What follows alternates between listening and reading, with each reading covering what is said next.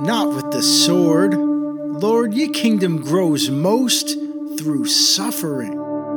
Call it the axe life, not the slack life that acts like your plan is wrong though. How's that song go? Everybody wants to go to heaven, nobody wants to die. Like one of your own creations can get life everlasting with no pain first, no grave first. How can we be stingy when you paid first? You saved Earth. Its axis shifted, access given to us through suffering.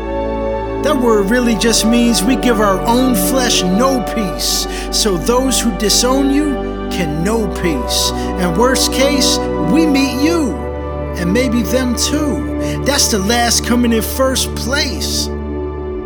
But these are just words that take a minute to learn and a lifetime to master. And the master's not me, it's you, Jesus. You walk this hard road, so don't make mine easy.